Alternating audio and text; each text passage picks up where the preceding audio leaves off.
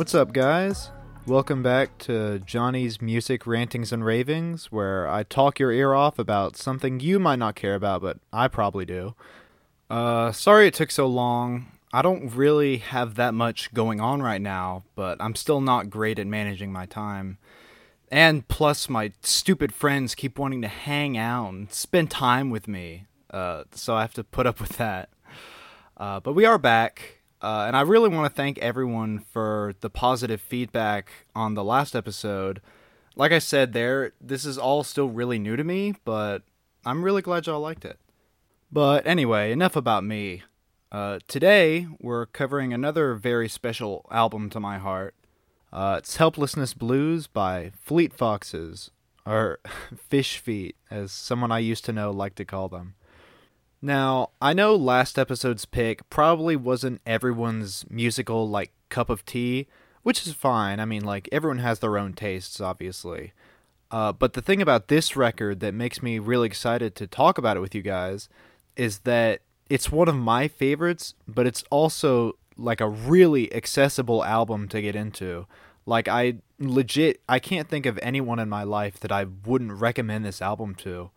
And a big part of that is that from front to back, this album is just gorgeous. It's like ear candy. I mean, you have all these amazing vocal harmonies and acoustic guitar work. The singing throughout is really beautiful and emotional. And the production really helps all of it come through so clearly, too. I mean, all I need to hear is the first minute of the opening track, Montezuma, and I'm already so into it. I mean, the layered vocals here just feel like I'm getting wrapped in a warm blanket. And also, there's an amazing musical build near the end of the song. I don't even know how to describe it, but it always gives me chills. For being the first track on here, it sets the mood perfectly in terms of sound. But if you can manage to not get lost in the music, I think the lyrics also do a good job of setting up the meaning of the whole album, which the meaning of this is really interesting to me, where he's talking about being older than his parents when they had started a family, and yet he feels like he doesn't have very much to show for it. And he wonders, when he dies, whether he says he'll see faces above him or whether he'll see just cracks in the ceiling with nobody else to blame. And I kind of interpret that as he wonders whether there are people above him that are determining or controlling his life, or whether he really is all in control and any kind of lack of success or progress that he sees is ultimately on him. It's his fault. It's his responsibility. And of course, that's just my interpretation. But I think that sentiment is a really good introduction to the main ideas and themes of the album. Because I think you have two things kind of going on across the album. This track, as well as a few others later on, they seem like they're capturing the feeling of being lost in the world, That struggle to figure out, where do I fit in? Where do I belong in a world that's this big? And I think that's a pretty universal feeling that we all have to deal with eventually as we grow up. We see all these famous, important people doing all these amazing things in the world, and we see all the different paths we could take and all the choices we have to deal with, and at a certain point, it's what do I even do? And I think it's really easy to slip from that mindset into a mindset of nothing I do matters. I'll never be able to make a difference or change the world or anything like that. And especially when someone may be in a rut in their life, maybe they're in a small town working a 9-to-5 job at a corner store, or maybe they're a young 20-something who hasn't really found their passion yet, it can be really hard to feel like you matter. I mean, for me, even after I feel like I've gotten to a really good spot in my life, I'm at a really prestigious college in the city, I have a lot of stuff that I'm passionate about, I will sometimes look at all the stuff going on around me and I wonder, will I even matter to anyone in the future? Will I do something that matters 50, 100 years down the line? And if you imagine that feeling, you can probably imagine a really dark, despairing, album or movie or something like that that's full of regret and self-pity. But the second part I was talking about with this album and what makes it so amazing for me is that it looks at that. It looks at how huge the world is and how hard it can be to find your place. And it also sees all the beauty that comes with that. I mean, part of the struggle to find your place is that there's so many amazing things and amazing people down here. There's so many small things that you can just get lost in forever. I mean, that's the whole beauty of life. And with this album, I get such a strong sense of like being in love with the world, even though it's really scary sometimes. I mean, speaking of love, the track Simsalabim, for as silly as the title might sound, it's an amazing love song. Without even mentioning the sound of this thing, I mean, the lyrics, even though they're so short, they paint such a perfect picture of this idyllic love that seems so sweet before everything suddenly it becomes so real and as he says like the dream breaks. And I love this line that the person has to ask themselves like what do I see in this love besides just a reflection of myself?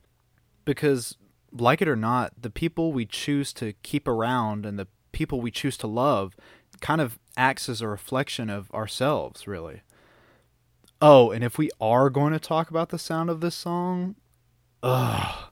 I mean, it opens so softly and so sweetly, just like the love that he's talking about, with just a lone voice and guitar.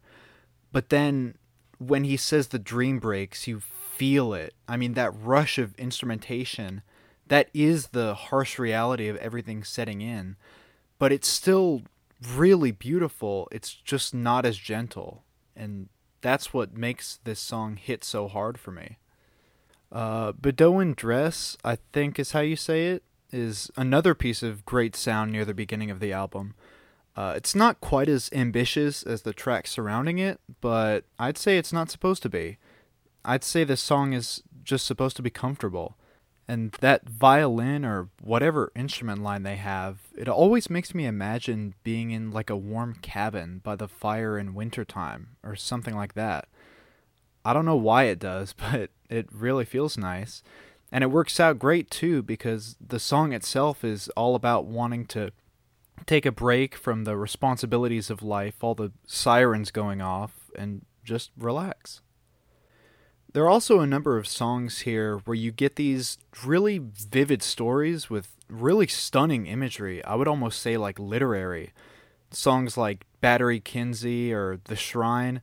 Most of these aren't very literal at all. I'm sure there are tons of interpretations people can have as to what these songs are about, and I don't have an answer to everything myself, but they're still great listens.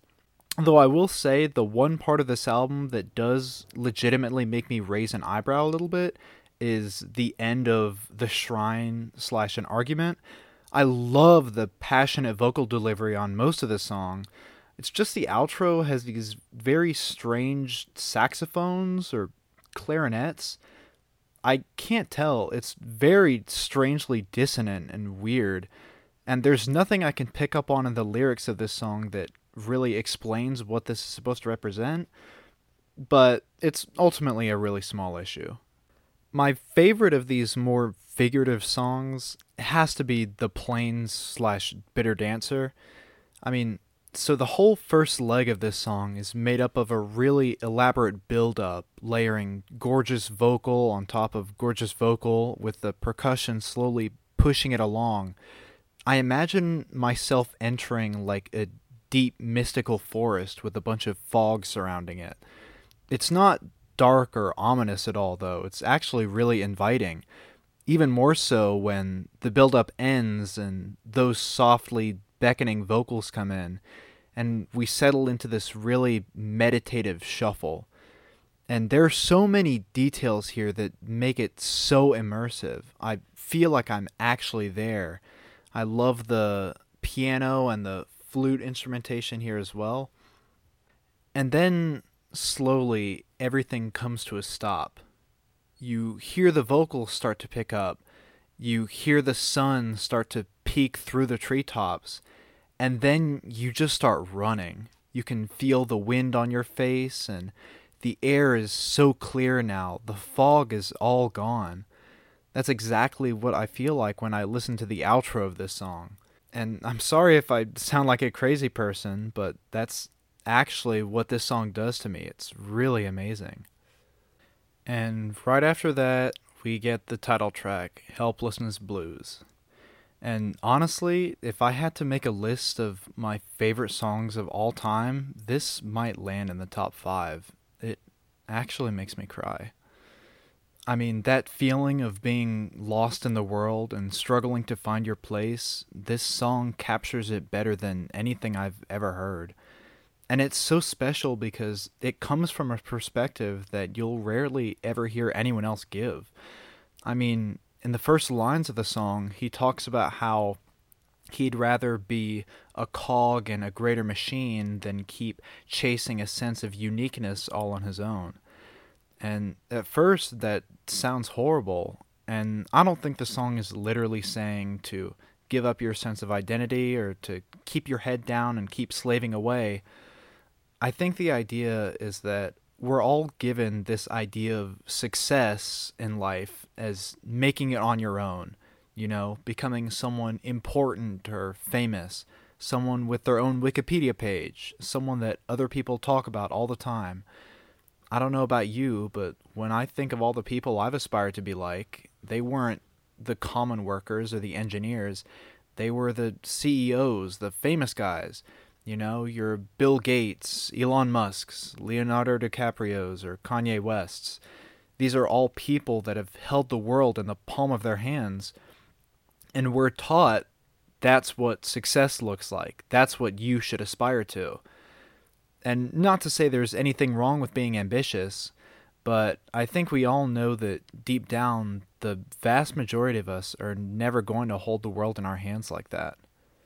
And if that measure of success really was accurate, then that would be bad news for all of us, right? Most of us doomed to live a life of mediocrity while just a few rise to the top and actually live meaningful lives. But is that really the way we should measure things? If you think of all the names I just listed, would you say those people are the happiest people we know? Are those the people that are most at peace with themselves? Are they the most fulfilled? Are they really that much happier than us? Do you need your name on a billboard to be happy? This song isn't focused on chasing success or becoming someone important.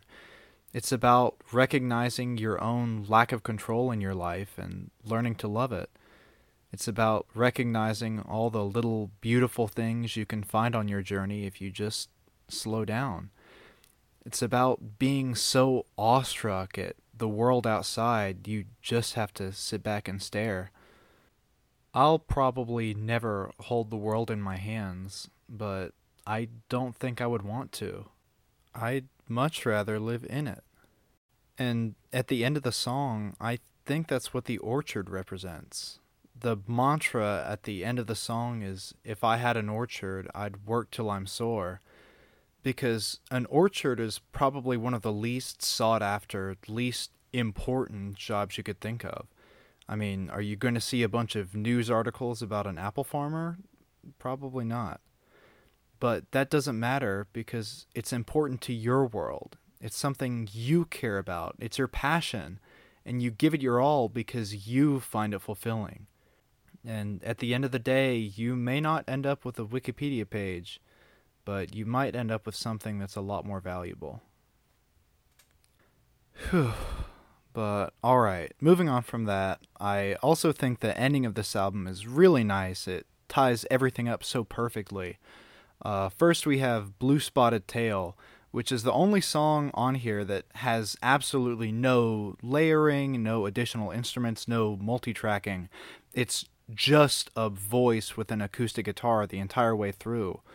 And the recording is also very dead, so it sounds like one person singing to themselves in a small, lonely room. It gives the song a really intimate feeling that actually reminds me a lot of a Nick Drake song, if anyone knows his music. And this song returns to that main theme throughout the album of purpose. Why are we spinning around on this blue ball in space in the first place. And I know it's probably not anyone's first time wondering something like that, but it's the performance and the fact that this song feels so much closer than the rest of the album that makes it so memorable. And it would be easy to leave it at that, and I think Blue Spotted Tail would be a great ending track, but that's not what this album is about. It doesn't end on a whisper. The real final track, Grown Ocean, all the loneliness and the stress is gone. All the instruments and layered vocals return for one final time. And the song has so much motion and life to it. The lyrics talk about dreaming for the future and having hope that one day he'll be able to let go of all the pressure and the worries and just live a happy life. That's all he hopes for, and I think that's all we can all hope for. It's such a joyous ending to this beautiful, emotional album, and I love it so much. Instead of leaving with a feeling of worry about the future, I leave with the sense that if I can find my passion and keep doing what I love, I'll be alright.